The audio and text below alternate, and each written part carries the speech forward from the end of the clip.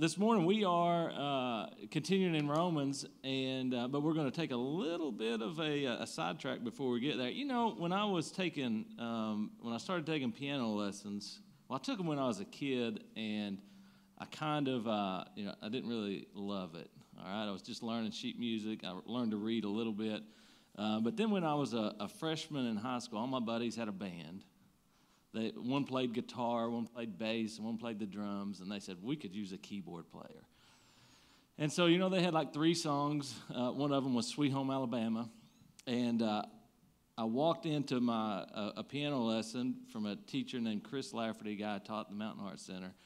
And I told him, I said, I'm not really excited about learning the piano. He said, well, what do you want to learn to play? I said, Sweet Home Alabama would be great. And he started playing it on the piano and got me hooked. Like, oh, that's cool. You can do that on the piano. I want to learn to do that. And so he began this process when I was learning to play that I would come in and spend about 15. I started taking hour lessons eventually because I just fell in love with it. Thought at one point music was all I was going to do in my life. And was playing all the time, practicing all the time. But he would bring me in and he would spend 30 minutes teaching me classical music, music theory, jazz standards, all this stuff that I really didn't care about, except for when the second 30 minutes and he started playing Eric Clapton and Creedence Clearwater. He's saying, here's what you learned, here's how you use it. All right, so he would keep me hooked to get me learning all the stuff I really needed to know that made sense for me to do the things I want to do. So what I want to tell you is Romans is a little bit like that, okay? We're going to spend some time and depth here to understand what Paul's talking about. Because you have to understand it. We can't just take a verse and a word out of context and begin to apply it and do things with it. We have to understand where he's coming from, why he wrote it. But I promise we're going to get to some Sweet Home Alabama. Is that all right? Last week felt like an hour in classical music and learning, right? There's a lot of stuff last week. It's not always going to be like that. All right, so today we're going to have some fun. Is that all right? I read these verses. Here's what I had in mind. I was I got through Romans 8. I made it. We did it. God, you were there. And the truth that is in it, and we can't change that. And I was like, I think let's go preach on some miracles of Jesus for the rest of my life. I didn't want to get into the meaty stuff. And I thought, well, I'll keep doing Romans 9, 10, and 11, I'll just take 3 chapters at once and get through this next part. And so I read the first 5 verses, and God said, nope. These 5 are enough for Sunday. And as I read them, and then I started to read kind of the commentary and the things behind it. And it's like every time I come to verses, I'm like, here we go, we're preaching on more verses. I know God's word is amazing. But you get to some, and you're like, I can't preach on that. And then you study it, and the Spirit gets a hold of you. He's like, look at this truth here. You need to know this. These people need to know this. These verses, I'm going to read them before I put them up there. We'll go in detail in a minute. But I want to go somewhere first before we dive in. It says, I speak the truth in Christ. This is Paul. He starts out by saying, literally, I'm not lying to you. Remember what he finished in Romans 8. He just gave this promise, this security, this comfort of the Holy Spirit and the power, and that nothing could come against you. Right? He's given us all this comfort. And then he goes into chapter 9, verse 1. It says, I speak the truth in Christ. I'm not lying. My conscience confirms it through the Holy Spirit. I have great sorrow and unceasing anguish in my heart. Great sorrow. That's the Greek word megas, that we get mega. He has this burning anguish unceasing in his heart. And he's telling you, I'm telling you the truth about this. I got this anguish in my heart. And then here's what he said. This is the truth, I think, that he wanted people to understand. For I could wish that I myself were cursed and cut off from Christ for the sake of my people, those of my own race, the people of Israel. And here's what I got out of this verse, that Paul was a term I've used 2 or 3 times in the last sermons. I come to a verse, and y'all probably heard me say it, and said, it wrecked me. And I sensed that from Paul here, his emotional state was out of sorts. His heart was a mess, and he was wrecked, okay?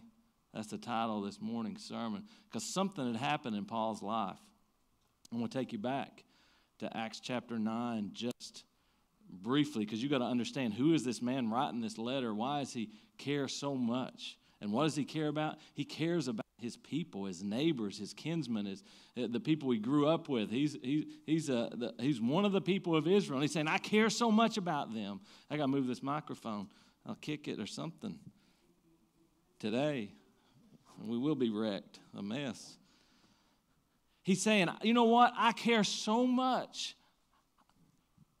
Cut me off from Christ. I would give up my own salvation for these people. Man, and that just convicted the fire out of me, just to be honest. Because I said, do I feel that? Am I in that type of emotional state over my neighbor and those in my family and those that I know that have not latched on to the truth of Christ, that are lost? I didn't know, so I wanted to understand about Paul. Paul used to be a man named Saul. Y'all probably heard, if you've been around church at any time, Saul of Tarsus on the road to Damascus. You've probably heard this story. If you've never heard that story, that's great. I'm getting ready to tell it to you.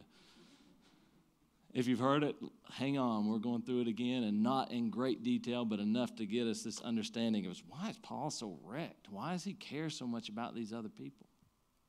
If you go to Acts chapter 9, you'll find the story of Paul's conversion. Saul was an absolute horrid, terrible man. He was absolutely all against Christianity. He had been raised in the Jewish faith. He was basically, if you would imagine in our culture, to give you some illustration, he was poised to go on to the Supreme Court of the United States, on the Sanhedrin. He was the best of the best. He'd studied with Gamaliel, this great teacher. I mean, he was ready to go. And he was full of zeal to protect the Jewish faith. And by large part, Israel and the Jewish faith and the religion at the time, the Sanhedrin, the Pharisees, Sadducees, had all decided Jesus had come and he was not the Messiah. And Saul, this is the old Paul, had taken it upon himself to say, we got to stamp this thing called Christianity out. And he began going on a warpath, arresting Christians, murdering Christians, picking up the clothes of the people who stoned the first martyr, Stephen, the guy who died. Saul was standing there. He was a terrible man. But something happened in his life through an interruption. And I want to talk to you just a minute about how God can wreck you and how he wrecked Saul. And there's things happening in your life right now. This is not my plan. I did not have this on the calendar for 2021. I didn't have it on the calendar for 2020. Things are not what I thought they were. This is just a total mess. I've been completely interrupted in life.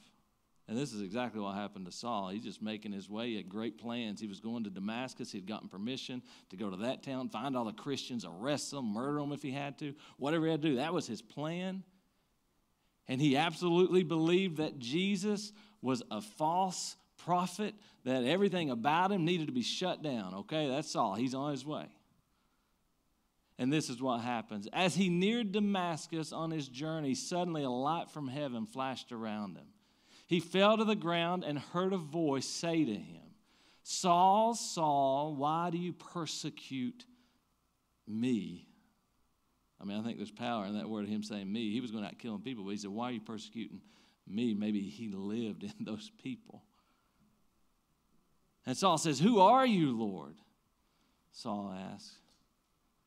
And let me tell you about this moment in Saul's life that is transformational. And it happens to you when you get saved, and it'll happen to you throughout your Christian life, that we know if God's working everything to good, then he is absolutely present during every interruption that comes into our life when things don't go the way we wish they would have or thought they should. And in this moment, Saul's life's getting ready to change in two ways. One, his plans are in shambles. All right? The second way is that his reality has fallen through. He was so convinced Jesus was false. He was so convinced he was doing the good thing, that he was protecting God. And all of a sudden, God speaks these words after he struck him down the road, and he says, I am Jesus. I mean, you can't imagine what Saul must have been thinking and feeling in that moment. The thing he thought reality was one way, but I thought, and all of a sudden things are totally different than the reality he had in his mind. He says, I'm Jesus who you're persecuting. He replied, now get up and go into the city, and you will be told what you must do. I want you to find a couple things here, and I don't know in your life what plans are in shambles. Maybe it's a career, maybe it's your marriage, maybe it's your family.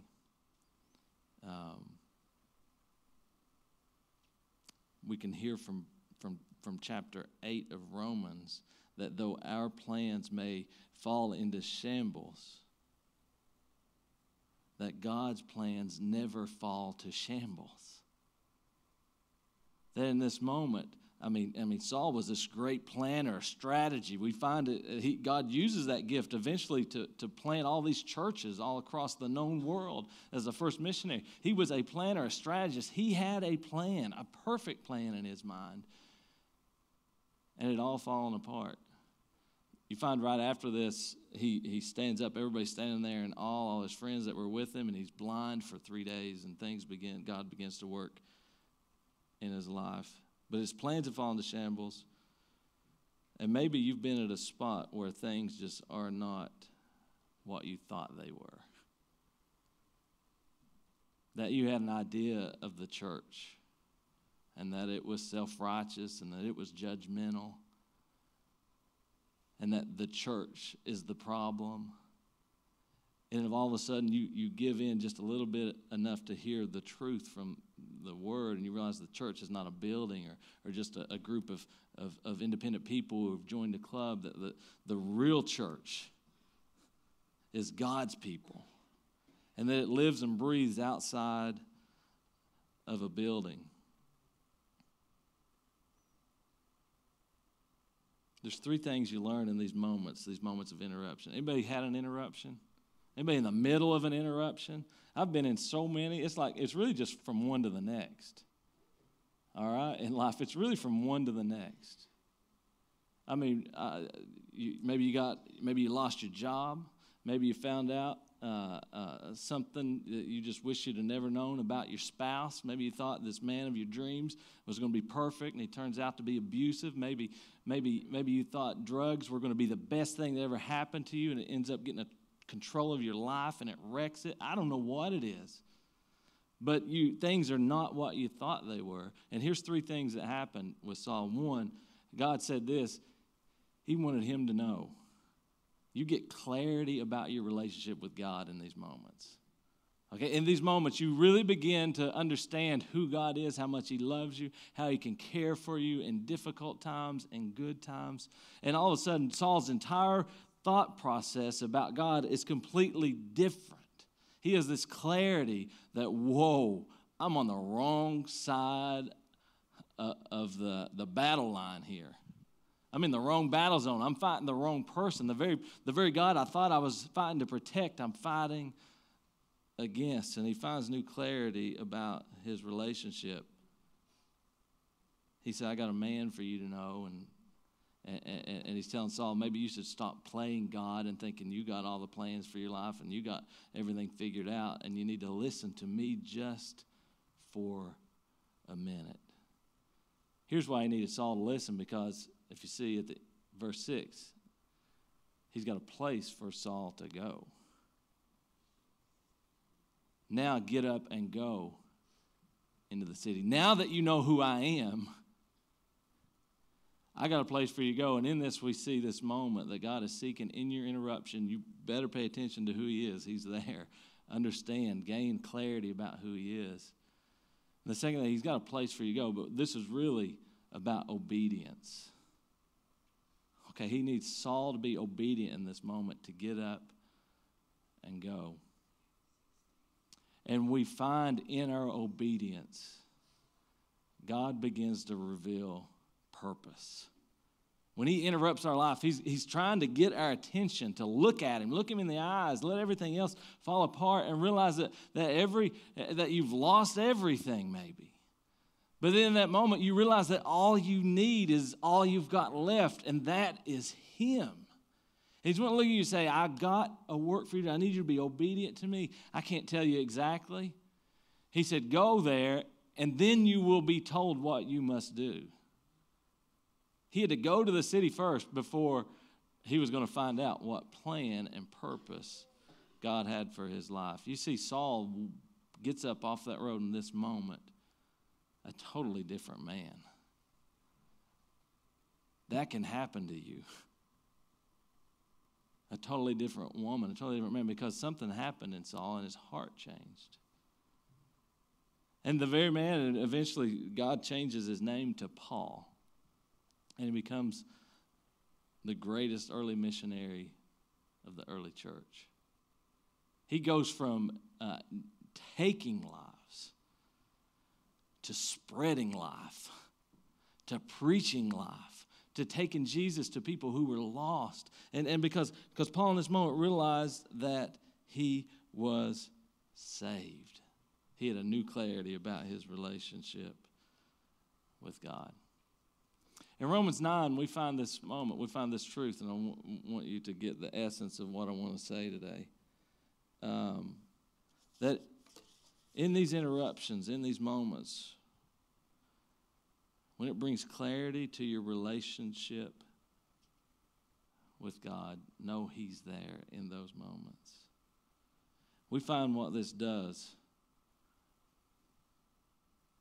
for this man called Saul. It poured gas on his fire for his neighbor. Okay? We might get tempted to say, man, I've been saved. God got a hold of me. I've been saved. He changed my life. I can't wait to go to church and worship him. And I'm just going to live out my cozy Christian life with all my Hobby Lobby signs and eating at Chick-fil-A. And it's just so much fun. God saved me. And it's just good. And it's all about me. God, thank you for saving me. And yet we see in Saul's life something different. We see when his eyes open, he goes to the marketplace. He goes to the synagogue. He goes out to the streets and said, I need to tell you about what happened to me. And we see it even still existing here when he's writing this letter to the Romans in chapter 9 and verses 1 through 5. Even though we find that Paul was called, God was going to use him to reach the Gentiles, people who were not Jews. See, before Saul thought those were the only people who were lost, that all the Jews had it all together and they were perfect and they didn't need saved. But here we find in Romans chapter 9 this burden that is on Paul's life. I'm going to call him Paul from now on. You got that Saul and Paul is the same person. We got that? All right.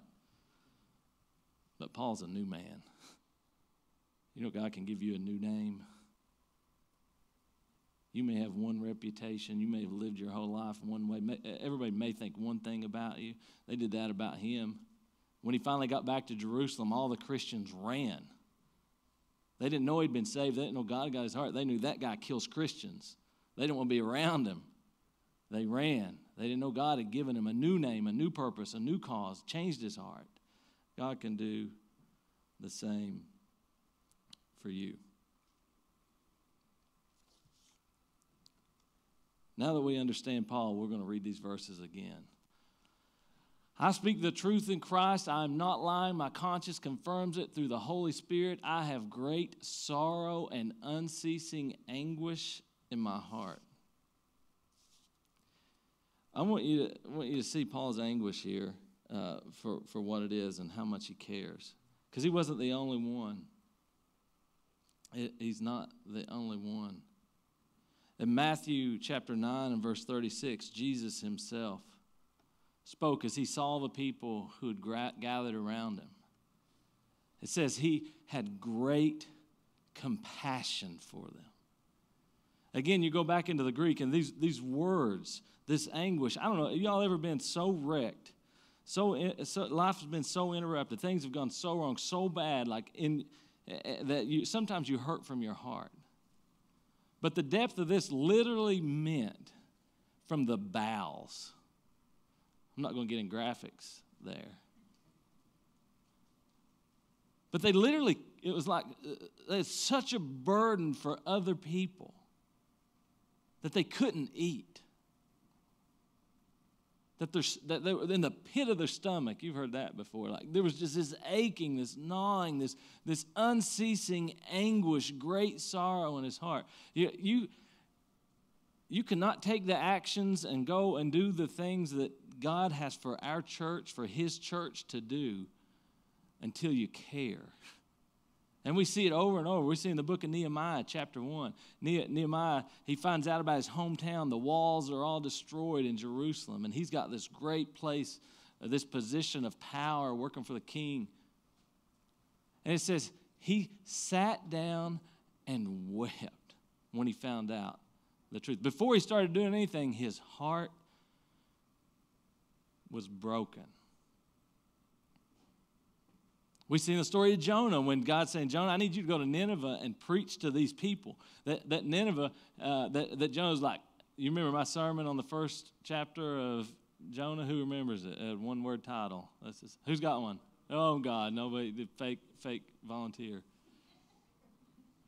It was simple. It was nope. How many times have you told God no? I mean, Jonah had the ultimate of all interruptions. You know, I'm just saying. He ended up in the belly of a well. When God got a hold of his attention, he was brokenhearted. I'll go wherever you want me to go. I'll go do whatever you want me to do. And we see before we can go and do the things, we really have to care. But it's really hard in our cozy Christian life, just to be honest. I mean, this got a hold of me. I mean, I come and preach every Sunday morning. I'm studying God's Word every week. I'm trying to figure out how we can outreach and change our community and region, what God is calling us to do. And I see Paul here wrecked in a way that I'm probably not. And I'm praying, God, show me this. Give me this. That he had this care for his neighbor.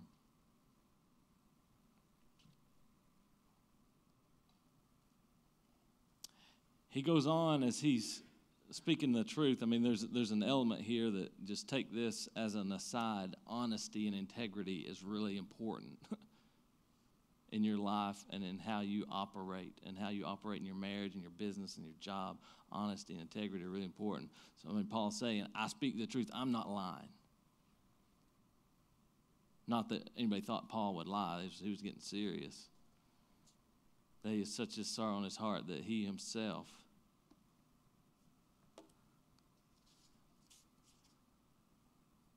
would go to hell for his neighbor. I mean, that's like he's not speaking literally. He knows he can't lose his salvation. He knows he's not going to lose his salvation, but he's saying, I care so much. I'm telling you the truth. In my heart of hearts, I care so much about my brothers and my sisters that I've grown up with, my kinsmen, that I would give it all up for myself if they would be saved. And he goes on with his assessment of them. He says, for I wish I could be cursed and cut off from Christ for the sake of my people, those of my own race, the people of Israel. And then he gets into this. He says, there's the adoption of the sonship. There's the divine glory, Shekinah, the covenants, the receiving of the law, the temple worship, and the promises. Heirs are the patriarchs, and from them is traced the human ancestry of the Messiah, who is God all over, is God over all. Don't you like that? He's God over all. Not some things. He is God over all, forever praised. Amen. That's his 5 verses. And here's what he's saying. He's like, God, I can't eat. I'm so worried.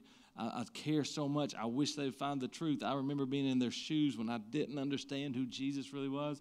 And let me tell you, it's a shame that they don't get it, because you know what? God chose them. God gave them all these promises. This is the very group. He came into their temple, into their synagogues, into their people. He gave them the laws and the commands. And you know what? From their own ancestry came the Messiah, and they are the ones who crucified him. And I think about ourselves and where we grew up, and as you begin to understand other parts of the world, and there's not a church on every corner, and you begin to ask yourself, are there the people here, when you see the statistics, it says 13% of people are going to church on Sunday mornings. That was pre-COVID. 85, 87% are not plugged into Christ, that are lost. And do we care? Do we care enough to do more than come in on Sunday mornings and rest in our own salvation, what God has given us? I think that salvation that we get should put a fire on us to spread the message of life. And maybe sometimes we're the own victim of church on every corner. We had it so good. So many people have heard the story of Jesus that's become second nature. They've heard the gospel. And maybe there have been some churches that did it in injustice, that actually disenfranchised people from the gospel, that said, if that's the gospel and those are those people. But let me tell you, when you get the true message of Christ to people, it turns Saul's into Paul's. It changes hearts. As I was kind of working through this and thinking about what it means to have this kind of care, that you move from when God gets a hold of you, it becomes not about you. Harker has been all in. He went through the blippy stage. Any of y'all have toddlers? They're like, yeah, I know what that is. Those of you don't, you can YouTube it and you'll have fun all afternoon. It's a guy in an orange and blue hat and bow tie, and it's lots of learning happens there.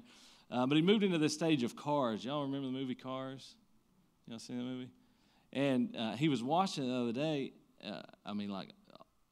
It's always on and playing in the background at this point in our life.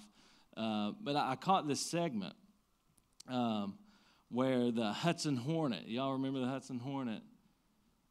Doc Hudson, and and for McQueen was this car that wanted it all for him, right? He wanted to win every race. It was all about him. He wanted the big sponsor. He wanted the spotlight. He wanted to be on the stage. He didn't need any help. He was awful to his crew at the beginning, and he's going to this next big race, the Piston Cup, and he gets lost, and he ends up in this little podunk town called, what's it called?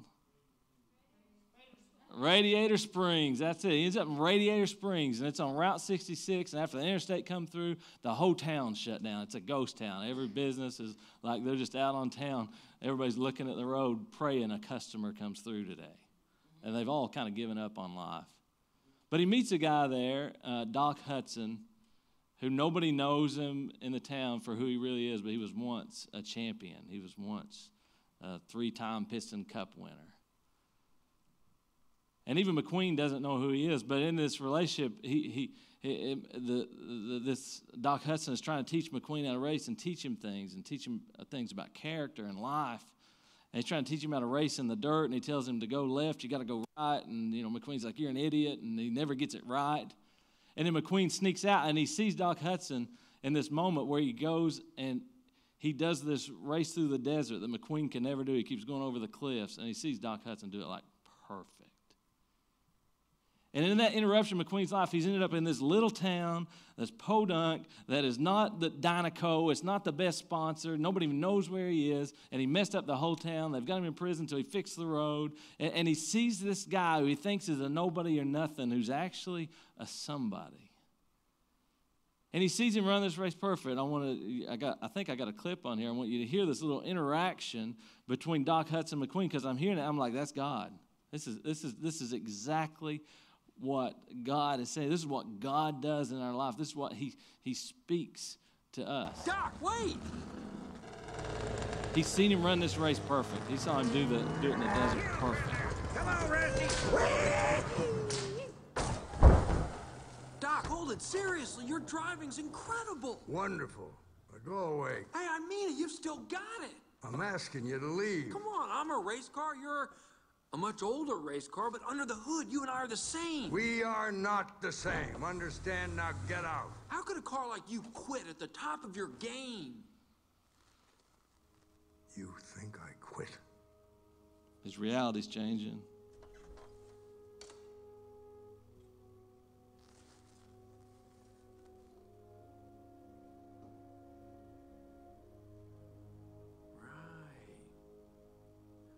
Big Rack in 54. They quit on me. When I finally got put together, I went back expecting a big welcome. You know what they said? Your history moved right on to the next bookie standing in line. There was a lot left in me. I never got a chance to show 'em. I keep that to remind me never to go back. I just never expected that that world would find me here. Hey, look, Doc, I'm not them. Oh, yeah? No, I'm not. When is the last time you cared about something except yourself, Hot Rod? You name me one time, and I will take it all back. Uh-huh. I didn't think so. When's one time you didn't think about yourself, he asked McQueen. And in that moment, it's starting to flash. He's starting to see, my whole life has been all about me.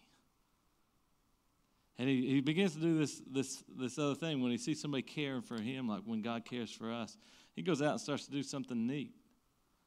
He finishes paving the town. You know what he does? He goes to every little merchant in the town. He gets new tires from Luigi, who's not sold tires in months and years. Like, he cares about Luigi, that he's not sold any tires. He cares about, what's his girlfriend's name? Sally. He cares about Sally. He goes fix all the lights for Sally. He's getting stickers and a paint job from the body, guy. And so he starts to care about everybody else. And he ends up back at the Piston Cup. And Doc Hudson has told him, he's like, those cups are just empty cups to me. It wasn't all about winning, but for McQueen, it was all about winning, and this change was going on in him. And so he's in this final race, and they were in a three-way tie at the beginning of the movie, and he's racing two other cars. I got to give you a little bit in case you haven't seen it or you've not seen it in a while. And there's three cars racing this final race. One is the King. This is the guy who's been racing for a long time. He's always won. He's getting ready to retire. This is his last race. And then there's the other guy. I can't remember his name. Chick Hicks. This other guy is a green car. He's young, he's arrogant, he's a lot like McQueen. He's racing, he's all about him, he's going to win. All right, so they're in this long race, just the three of them, to settle a three-way tie. And this is what happens at the end. I am not coming in behind you again, old man.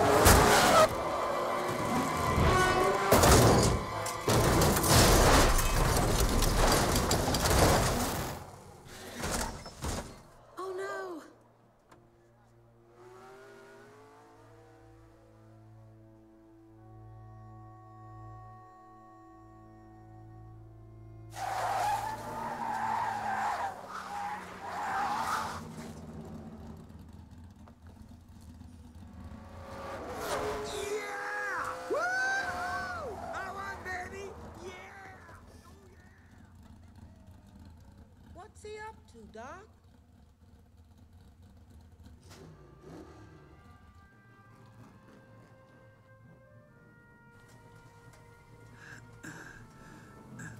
What are you doing, kid? I think the King should finish his last race. You just gave up the Piston Cup. You know that? Ah, this grumpy old race car I know once told me something. It's just an empty cup. Daryl, is pushing on the last lap legal? Hey, man, he's not really pushing him. He's just giving him a little bump draft. Hey, what? What's going on? That's what I call racing right there.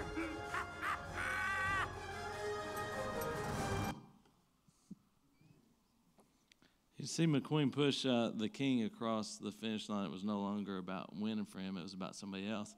To be honest, when I thought about this clip, I was thinking what God put on my heart was really like we need to be like McQueen. We need to go care about the people who are in the infield that are a wreck. And I was thinking, actually, I had not even connected that the title of the message was Wrecked, and I was using a car's illustration until I was on my way here this morning. And I was talking to Bethany about it, and she went, oh, my. Because I think what God is really saying is that we are all sitting in the infield wrecked. And that times in our life, we need somebody to push us across the finish line. And that somebody that pushes us across the finish line is Jesus Christ. The race we could not finish, the perfection we could not be, the righteousness that we are not are, we have but one hope, is that Jesus slams on the brakes and comes and rescues our soul by his grace and his mercy.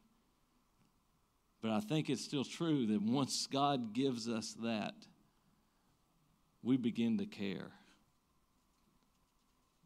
about the others and gives us a burden. And that there will be times that God puts on your heart to go push somebody across the finish line, to share the gospel with them, to share the truth with them, to care about them. And so I asked two questions, really. Do you know the state of your neighbor, your coworker, your friend? I'm not talking about just the house across the street. I'm talking about the people we interact with. Not just their physical, or not just during this difficult time of the flood. I'm not just saying that. Do you know the state of their soul? And if we really are excited about what we've gotten and found the source of life, we should have this burden. In our heart, we should be wrecked in a way that wants to share it with them.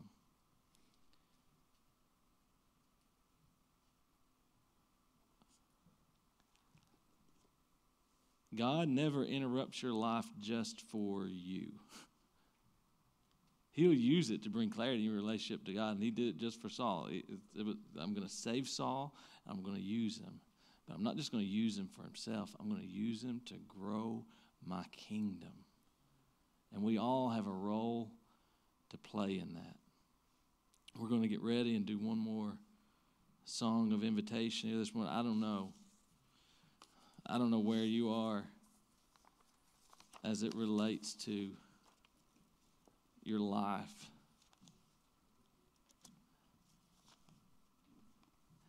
And you may be saying, right now, all my plans are going perfect. Everything's just the way I think it should be. I've got no surprises coming into my life.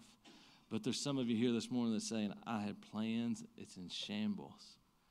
I thought things were one way, but they're another. My reality has fallen through, and it's left me with nothing except to look toward Jesus. I'm asking you in that moment to give it to him, to trust him, to follow him, to be obedient in what he has for you to do.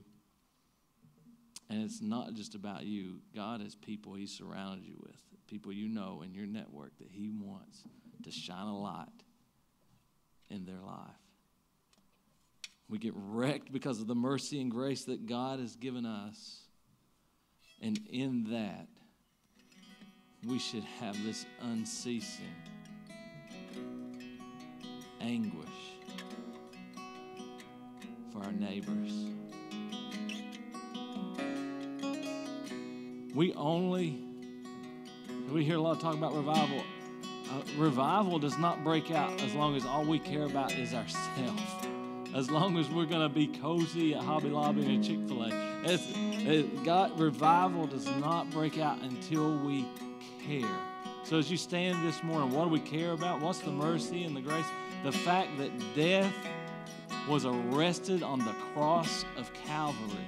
That Jesus proved victorious over death and Satan and hell and all things that come against us in the church when he was resurrected. And this morning, we're going to celebrate that. As we celebrate it, we're going to pray, God, wreck me this morning. Because I know some people are standing here right now saying, all right, that's a great sermon, whatever. I've got to get to Chick-fil-A. Because I feel the hint of it. But we're going to pray in this moment, during this song, God, you are the one that strikes people down on the road to Damascus. Put in my heart this hunger, this care for my neighbor, for those that don't know the truth of who you are, and use me in any way you can to push them across the finish line.